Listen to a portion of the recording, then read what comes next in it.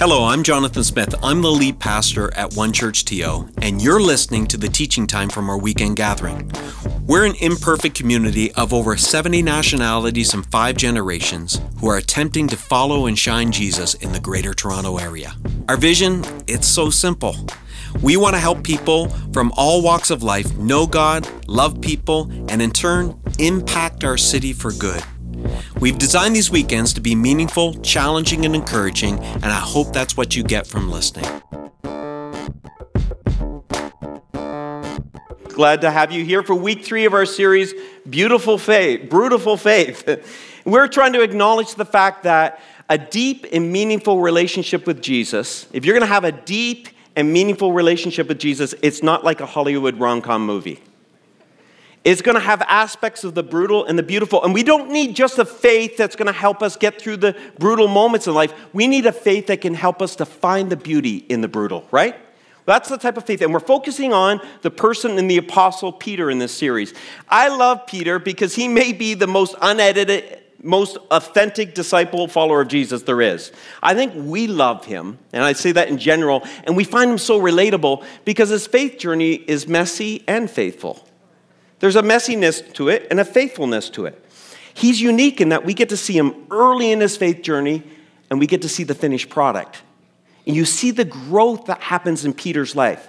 So in the beginning of our series, Pastor Keith started out by teaching us a little bit and sharing a bit about Peter, and he took us to a promise in 2 Peter chapter 1. And you can go there if you'd like to in your Bible app, but 2 Peter chapter 1. And he brought us to this promise, and it was simply this.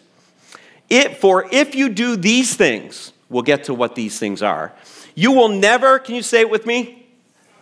Stumble. You'll never stumble. That's a promise. That's a promise. If you do these things, you will never stumble, and you will receive a rich welcome into the eternal kingdom of our Lord and Savior, Jesus Christ. Sign me up. I like that promise. But what are these things that he speaks of? Well, in verses 5 to 7 in 2 Peter chapter 1, he explains what these are. There's a list of things. Faithfulness, goodness, knowledge, self-control. And Peter says it this way. He says, add to your faith goodness. Add to your goodness knowledge. And he goes through this list of essential things that if you can grab hold of these, you'll never stumble. What a promise. And Pastor Keith helped us to understand these are not to be understood in a linear fashion. In other words, they're not like, okay, get faith done, and once you can check that off, then you can start working on goodness. It's not like that. They're intertwined. In other words, if I become more loving and I add to my faith journey, if I add to my life and I become more loving, I'm actually it's going to raise my level of goodness, my level of knowledge, my level of perseverance. Every one of them begins to raise the rest of them. So they're all intertwined. They're all connected. And this is important that we understand that the spiritual life is gradual. It's gradual. Every metaphor in Scripture, and there's tons of metaphors in Scripture that talk about the Christian life, the spiritual life, and all of them are gradual in nature. In the very next chapter in 2 Peter, Peter gives us one of these metaphors. He says this, like newborn babes, drink in the spiritual milk of God so that you grow up into your salvation. In other words, if you just became a follower of Jesus, though you may be an adult in body, you are a baby spiritually. And we're to drink spiritual milk to grow up into our salvation. There's a gradualness to this. And this bothers Canadians, I think, because Canadians chronically overestimate what they can accomplish in a year and chronically underestimate what they can accomplish in 5 years. Is that not true? We overestimate what we can get done in a year or a week or a day, and we underestimate what can actually seismically happen in our life over the course of 5 years. It's gradual in nature, the spiritual growth that we're to experience. I think this is one of the reasons we don't see more radical change in Canadian Christians' lives. I think it's one of the reasons. It's because we don't give it the time it takes. We don't keep at it. We don't engage in what author Eugene Peterson calls the long road of obedience in the same direction. We want it now. We want it dramatically. We want deliverance quickly. And we want these things to come together, not gradually, but instantly. Here's where I think we get confused. Spiritual freedom can be experienced instantly. But spiritual growth, that happens gradually. Don't get them confused. You can't come to an altar, and we're going to have a moment at the end of our gathering. Our elders are going to pray, and Pastor Jessica is going to lead us in that moment. You can't come to the altar and get spiritual growth. You can find spiritual freedom. You can find miraculous moments. God can break into your natural with his supernatural. That's what we're doing here in this gathering space. But you'd be mistaken if you think, well, I just take a trip to the altar and I'm going to grow spiritually. That's not how it works. It's a gradual growth that happens in our life spiritually. So that's why we launched the Follow assessments here at One Church TO. Next Gen Follow as well as for adults. And you can go to our website and take this assessment anytime. No matter what age or stage you are at in life spiritually, there's a next step for you. So when you take that assessment, I'm so proud of our adult ministries pastoral team. They're going to get together, look at where you're at, and deliver you a personal follow plan to help you take those next steps with spiritually age-appropriate soul food. See, if you're still eating the same stuff you ate when you first came to Jesus, maybe it's time to move on to some protein, some spiritual protein in your diet. It's time for a next step, a next growth step. So here's where we're going today. This is the title of the message. Pastor Keith gave it this, and I loved it. How to raise your knowledge with the IQ you're stuck with. I love that. And I love that we're looking at Peter. Peter's an interesting character. In the New Testament, the two dominant writers, are probably would be Paul, the Apostle Paul, and Peter is one of the dominant presence. Peter is no Paul.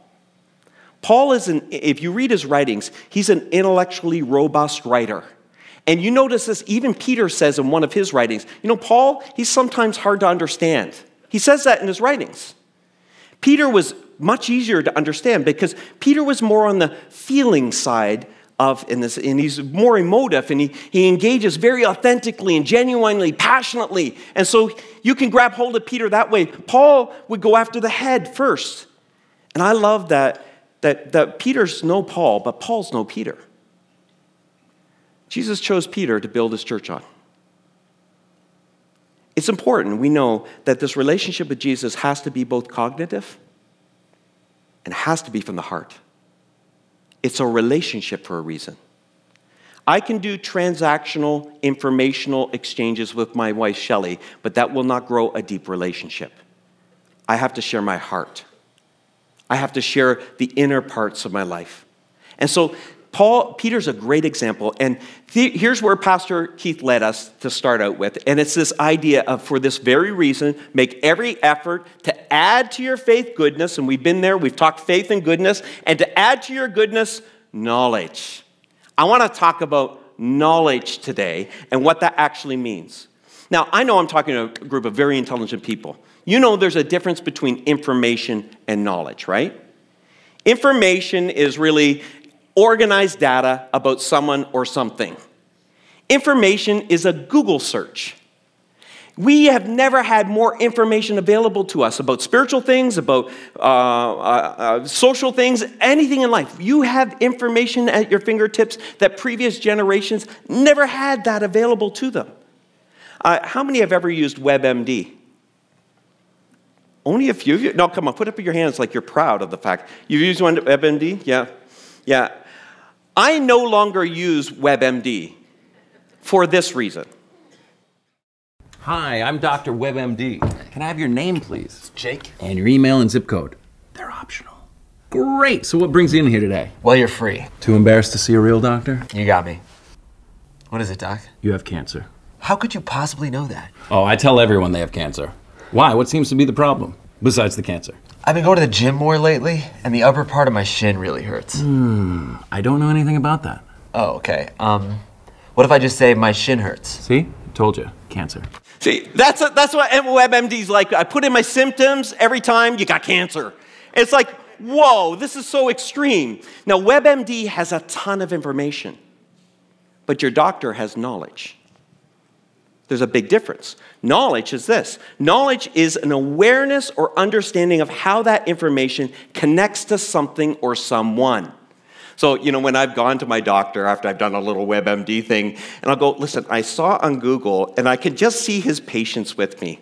He just smiles. He doesn't roll his eyes. He just smiles at me. He said, do tell.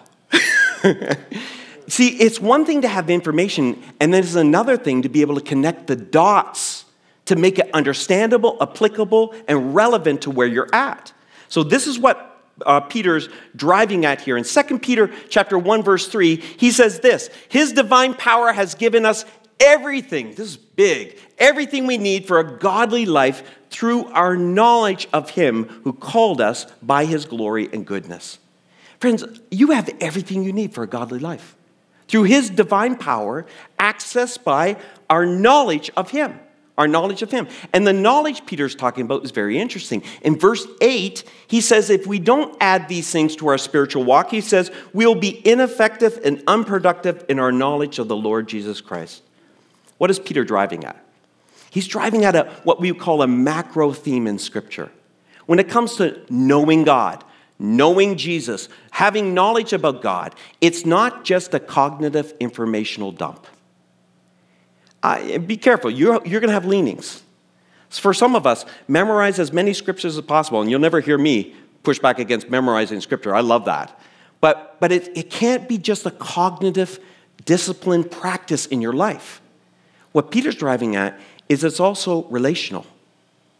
There's cognition and relation in this word knowledge. That's what he's driving at. It matters that you know him as a person. So I thought, I've been around for a long time. I'm 52 years old, so I have some years on me. And when you get a little older, you realize there's a lot of people you know, but you haven't talked to in 20 years. You know, when someone asks me, hey, do you know this person? It's someone I went to college with or university with or something. And I go, yeah, I know them, but I really don't know them now. If you haven't talked to them in 20 years, you don't know them. You don't know where they're at. You don't know how they're doing. You don't understand where they're at. See, every weekend, we as a ministry team, the elders would know this, the deacons, but maybe not everyone here, but I'm sure you know this. The hours of prayer and thought that go into every weekend, we're laser focused. The hours and thought that go into the whole follow plans, both for our kids and the adults and what we do in Next Gen, the amount of prayer and thoughtfulness that we build into that is because we want more than anything. It reveals our ministry heart. We want you to know Jesus. To know him here and to know him here. We want you to get what Paul got, and we want you to get what Peter got.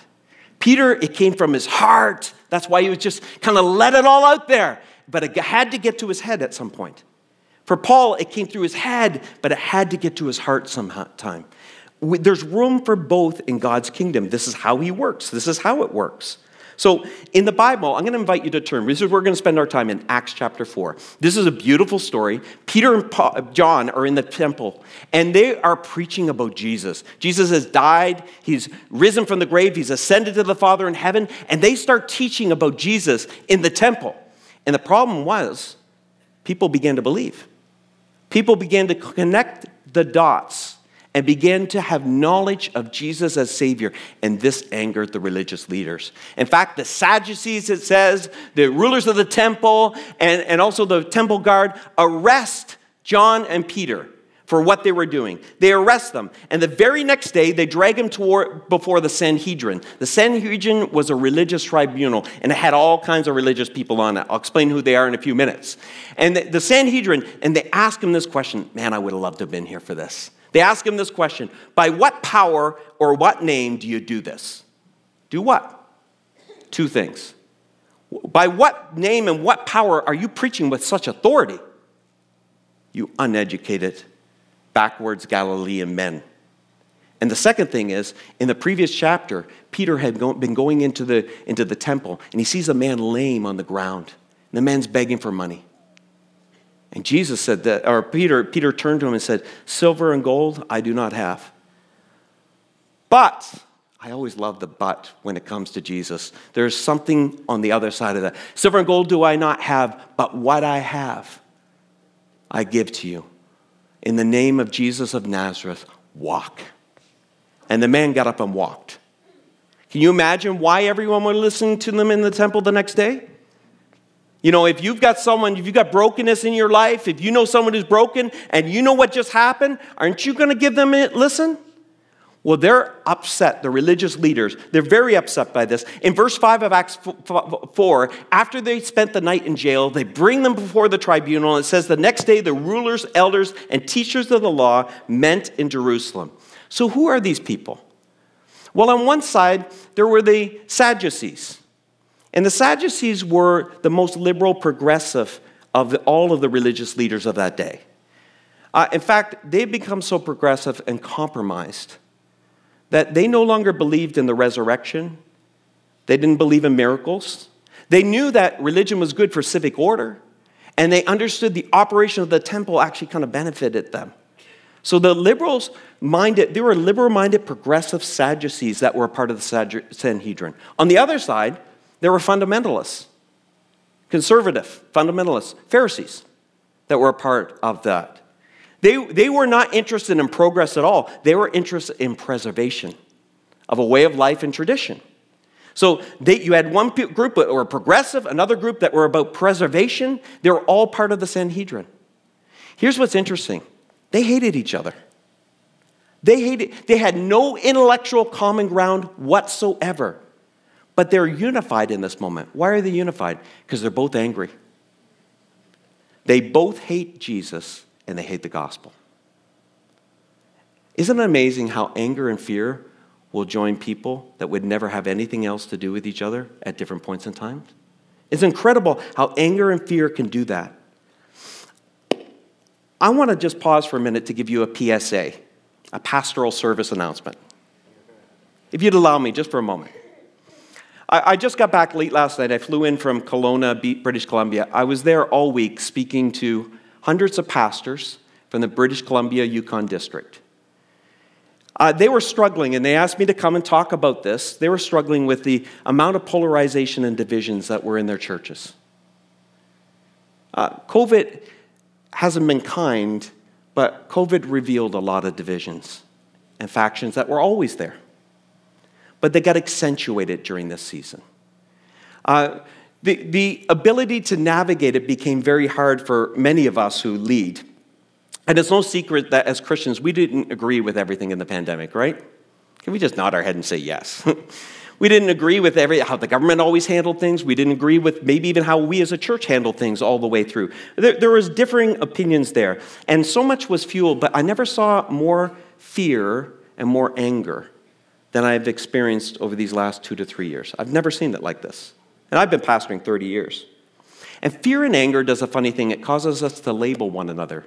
Have you ever noticed angry people like labels? A label allows you to dehumanize someone and villainize someone. Anything but see them as an image bearer. Anything but see them as someone who's made in the image of Christ. Now, if you're not a Christian online or in the room, this is not for you. I'm speaking to followers of Jesus. But if you want to listen in, this might be helpful to understand a little bit more of who we are to be as followers of Jesus. Sadly, I've watched because people forwarded me lots of YouTube videos during this season. I saw so many pastors and leaders contribute to this division. I saw a lack of generosity, a lack of kindness, and a lack of love. Friends, that's not a good look for people who follow Jesus. It's just not a good look for us. The fact is, we in One Church TO, we're part of a very diverse congregation. Diverse culturally, diverse generationally, but also diverse ideologically. We're part of a very diverse congregation. On one side, we have people, a part of our church, that are a bit more liberal-minded in thoughts and values. And what they mean by that is usually more inclusive. They're concerned with inclusivity. They're concerned with fairness, with social justice issues, and with progress. On the other side, we have people who embody more traditional values, and they're more conservative in nature. And by that, they mean they're more autonomous, but they really value traditional values that the church has been built on for centuries. And at their heart is persevering a way of faith and life. And you know what's interesting? Where do you fit on that spectrum? Wonder where you are today. Are you way out here or are you way over here? I know for the bulk of the time I've ever pastored, most people I pastored have sat somewhere right here. There were things they really valued on that side, and there are things they really valued on that side. But here's what happened in the pandemic. Fear and anger. And fear and anger pushed many of us more closer to edges, and some of us even over edges. Too truthful? Too honest? Don't worry, I won't keep you uncomfortable very long. What I did notice, from my vantage point, the more fear gripped you, the more you went this way. When you're fearful of change, and change that's outside of your control, and also, too, I've noticed that people with younger families tend to move more this way because we're retreating back into a traditional value of life, something that served us well in the past and served our families well in the past. Hey, I get it. I noticed that anger often pushed more people this way because in the pandemic, we saw inequalities like we hadn't seen in a long time. There is issues that should concern us as Christians about the inequality racially in this world. It's outright sin. There are inequalities. There's a lack of fairness even with finances and everything else in this world. So they got a little more angry. They moved a little bit more that direction. You know, friends, we struggle with inequalities in life. We struggle with traditional values in life. And then we start labeling each other. And this is where I thought this is not healthy. I heard Christians calling these Christians woke. And they didn't mean it in the way the term was originally intended, which was actually something pretty good. No, they meant it to villainize these people. What they were saying is these people are unorthodox and unbiblical. And then I heard these people getting labeled as being privileged, as if they didn't care about inequalities in this world. Friends, labels, they weren't meant to be generous. They're not meant to be kind. They're meant to make sure that we don't see that they are also brothers and sisters in Christ. That maybe on this spectrum, we could all be Christians together. Have you ever noticed, though, that Jesus couldn't please either of these groups? He couldn't please either of these groups. He ate with people that the liberals hated. He ate with tax collectors and others. He ate with people that the conservatives hated. He ate with people that had morally were just, they were abhorrent to the traditional values, and he ate with them. See, I love, and I'll always use this quote because I love how scholar, teacher, pastor Scott Sauls puts it. He says this: Jesus was too liberal for the conservatives and too conservative for the liberals. He really was. He really was. He was too conservative for the liberals and he was too liberal for the conservatives. There are kingdom values on both ends of the spectrum.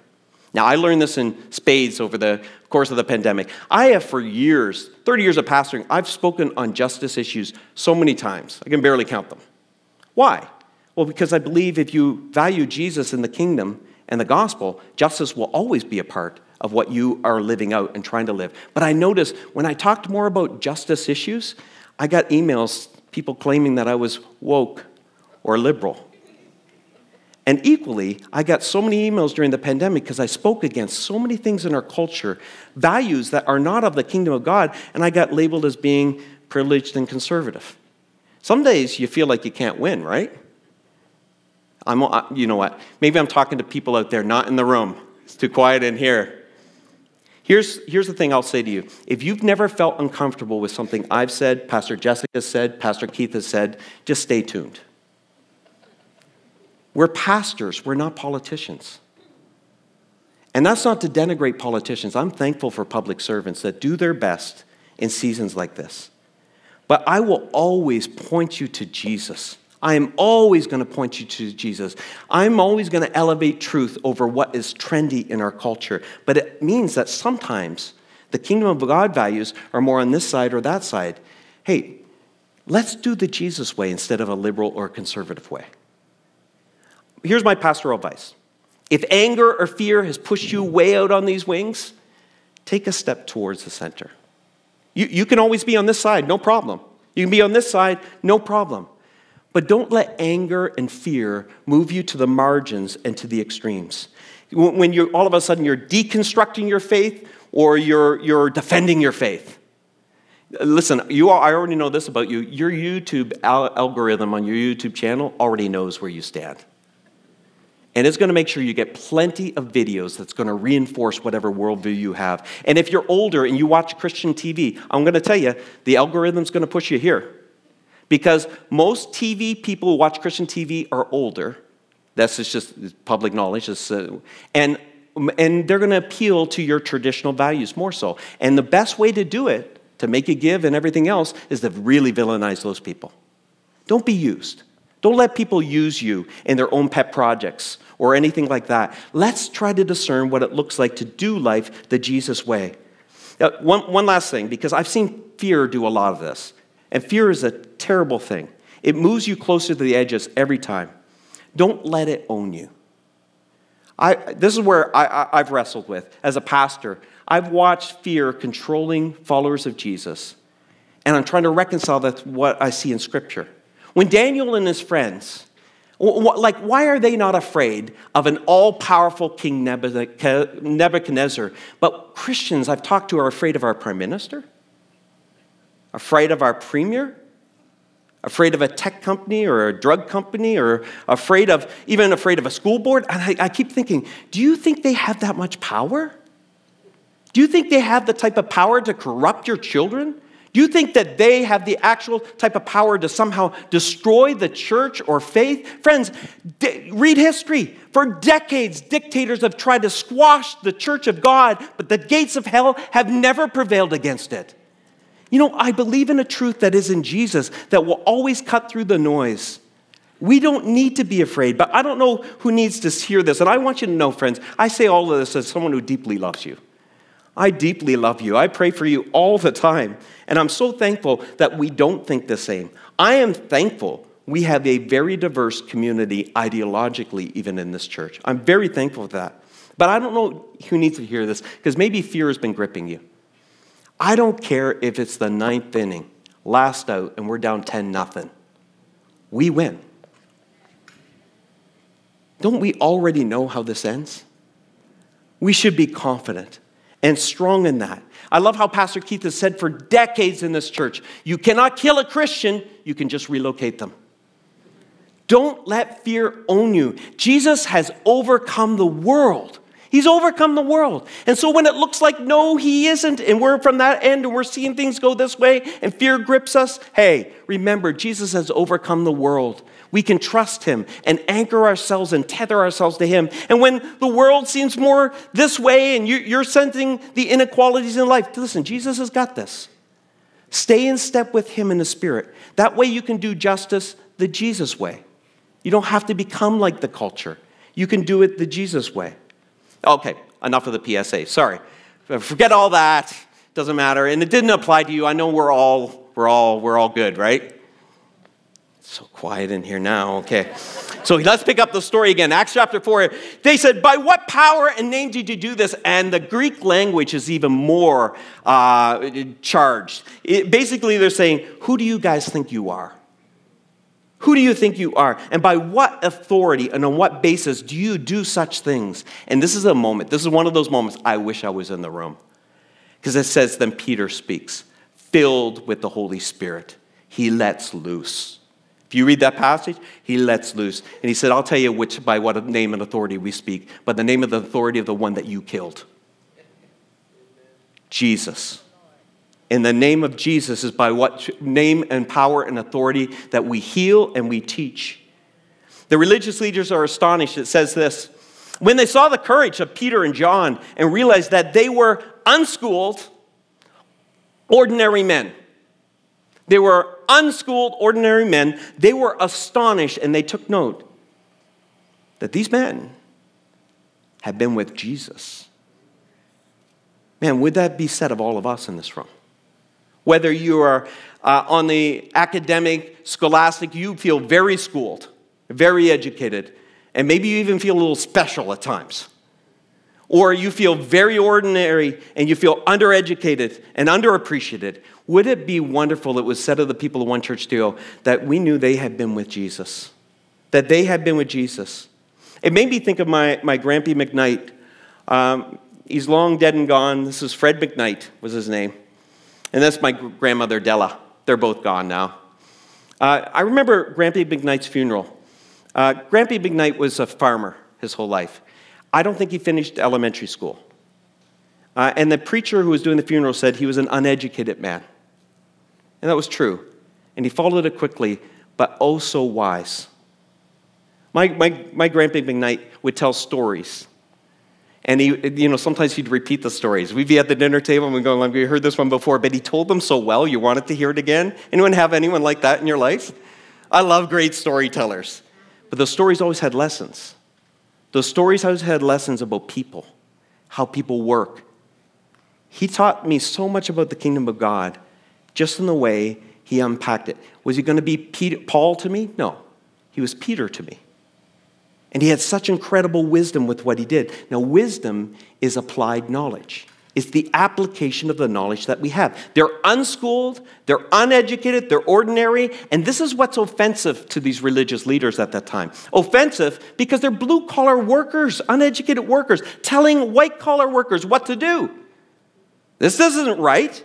And it's shocking because they're preaching with such authority. This is the man who denied Jesus just a short while before. And all of a sudden, he's preaching with authority and teaching with someone that doesn't even have credentials. Here's what the gospel does. The gospel comes for those of us who are more liberal-minded and reminds us that you're no better. You're no better than the most ignorant or backwards conservative you may know. You're no better than them. Doesn't matter if you're an enlightened liberal. It doesn't matter. You are a sinner. And the gospel comes to those of us who are more conservative and reminds us, you're no better. You're no better than a progressive, liberal-minded other person. Just because you're morally conservative, it doesn't matter. We all are sinners. Christians are people who say, I've been radically humbled. There's a really interesting account by a man named Nathan Cole. He was a farmer. I think it was in 1741. And there was a preacher that came through his area called George Whitefield.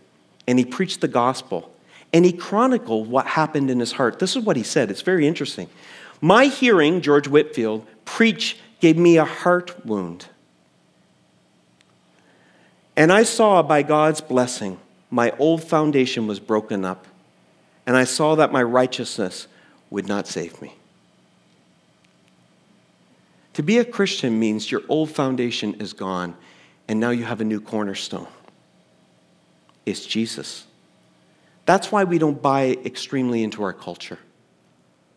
Because we're of another world. Our foundation is not just what I've been grown up in. My foundation has been replaced. It is in Jesus Christ. He is the firm foundation, the rock that never, no matter what comes, we won't stumble when we have built our lives around him. I've been so radically humbled. You see, you could tell that Peter and John had been with Jesus. Something had changed from the Peter we see early in Scripture and the Peter at this point. Something had radically changed. He had moved from someone who had knowledge or information about Jesus to someone who had connected the dots. Now he knew.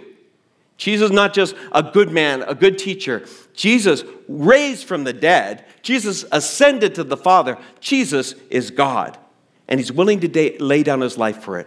See, it's not your age, it's not your stage, it's not your status, it's not your education, it's not your ability that determines your usefulness. It's our getting so close to Jesus, it's our knowledge of him, it's knowing him. What makes us useful to the kingdom? That you know Jesus. And if it's just an intellectual transaction, really you know about Jesus. But if you've experienced him and felt him, I have a friend who came to Jesus at 18 with no Christian background in this church. And I remember their words, didn't understand a lot, but what they knew is they felt God. I want that for every one of you. That you experience that hug from Jesus that only he can give. That you experience him move in your heart, mind, body, soul, and spirit. See, while you're saved by faith alone, you're not saved by faith that remains alone. You're saved by faith alone, not by works, but you're not saved by a faith that remains alone. Your faith needs to result in a changed life. Your life needs to be transformed. Now, some of you in this room, you're like me.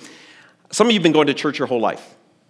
I grew up going to church. I had followers of Jesus as parents, and I grew up going to church. Some of you, that's not been your experience. But when you've been around church for any length of time, whether you grew up in it or you've been a Christian for a while, you start to get to the point where you're going like, yeah, I know that. Yeah, I've heard that before. Have you ever been there? Come on. There's not too many things I've heard that I didn't hear before. There's not too many things.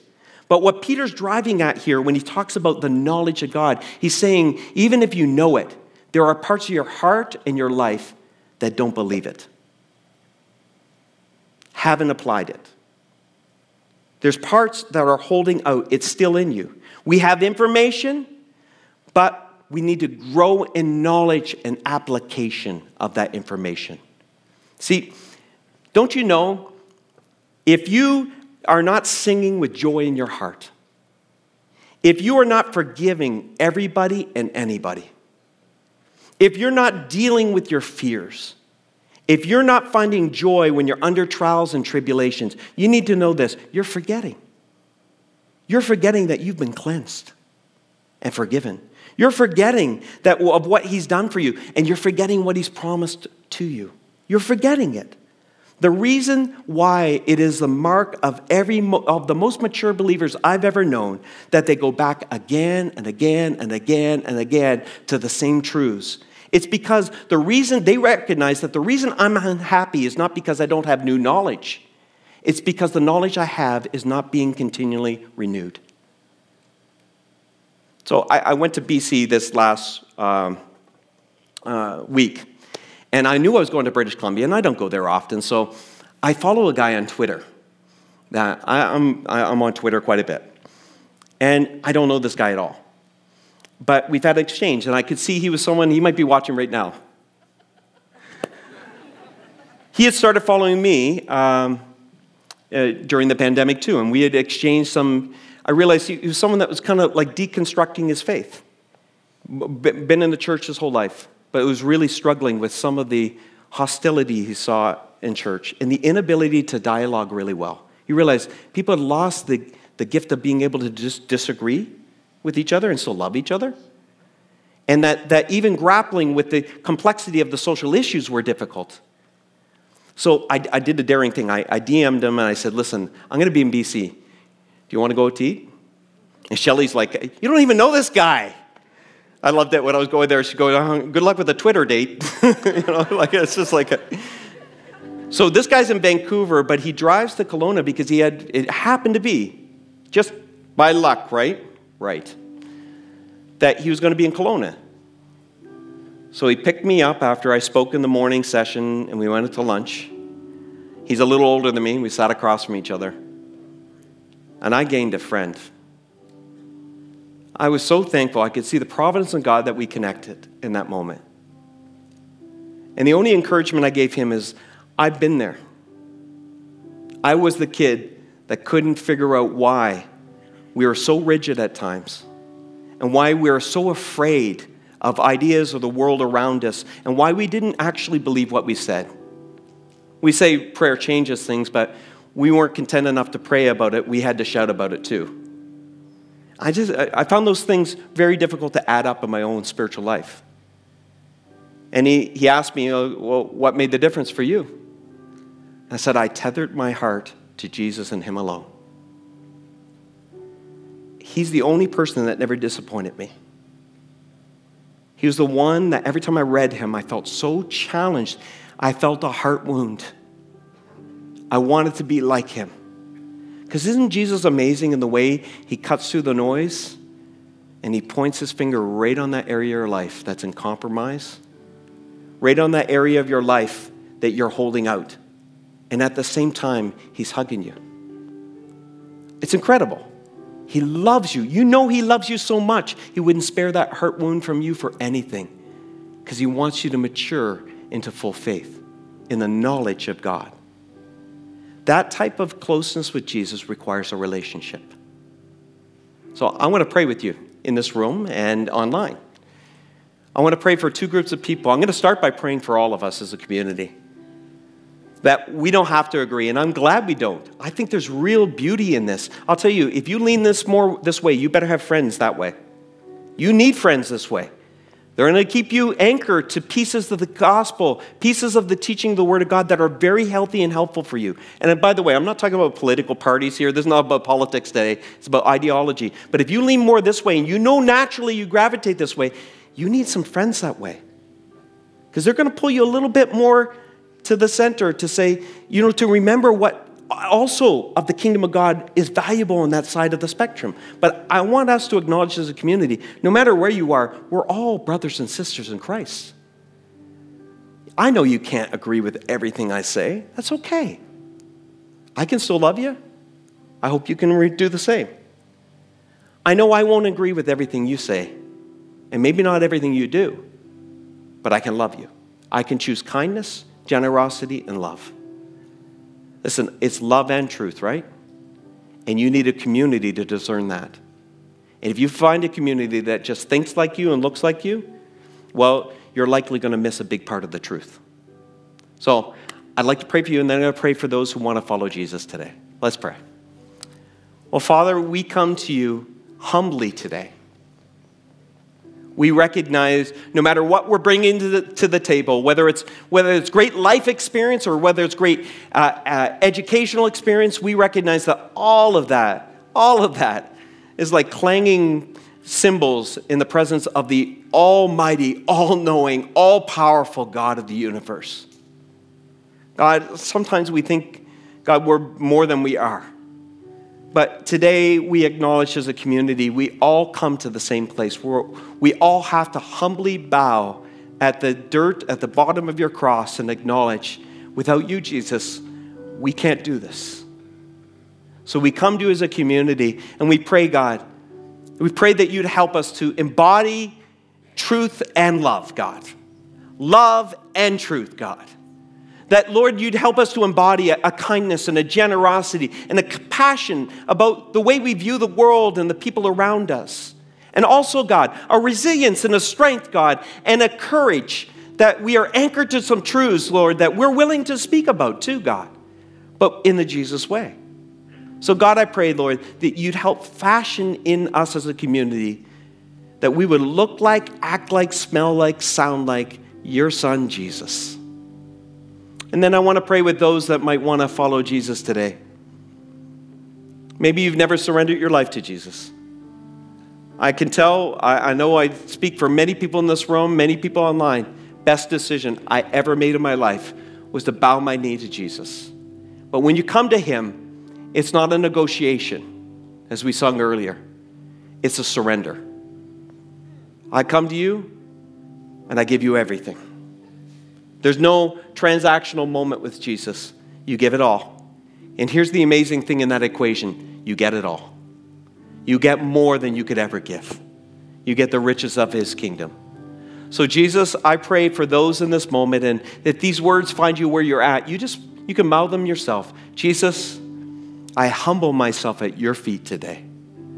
I acknowledge that you are king. You're king over all. And that's why I don't need to fear in this world.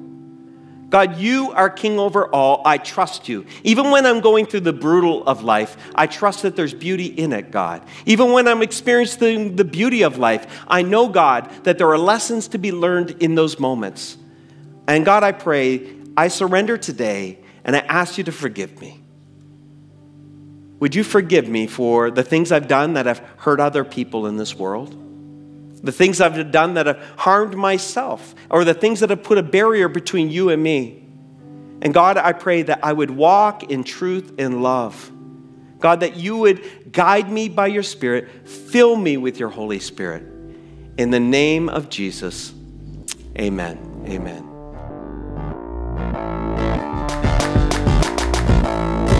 Thanks for listening. If you found this helpful, we hope you join us at one of our campuses if you're in the GTA for a weekend gathering. If you're listening from somewhere else in the world, we'd encourage you to join us at onechurch.to/live. We believe everyone can be a part of what Jesus is doing both in our community and in our city.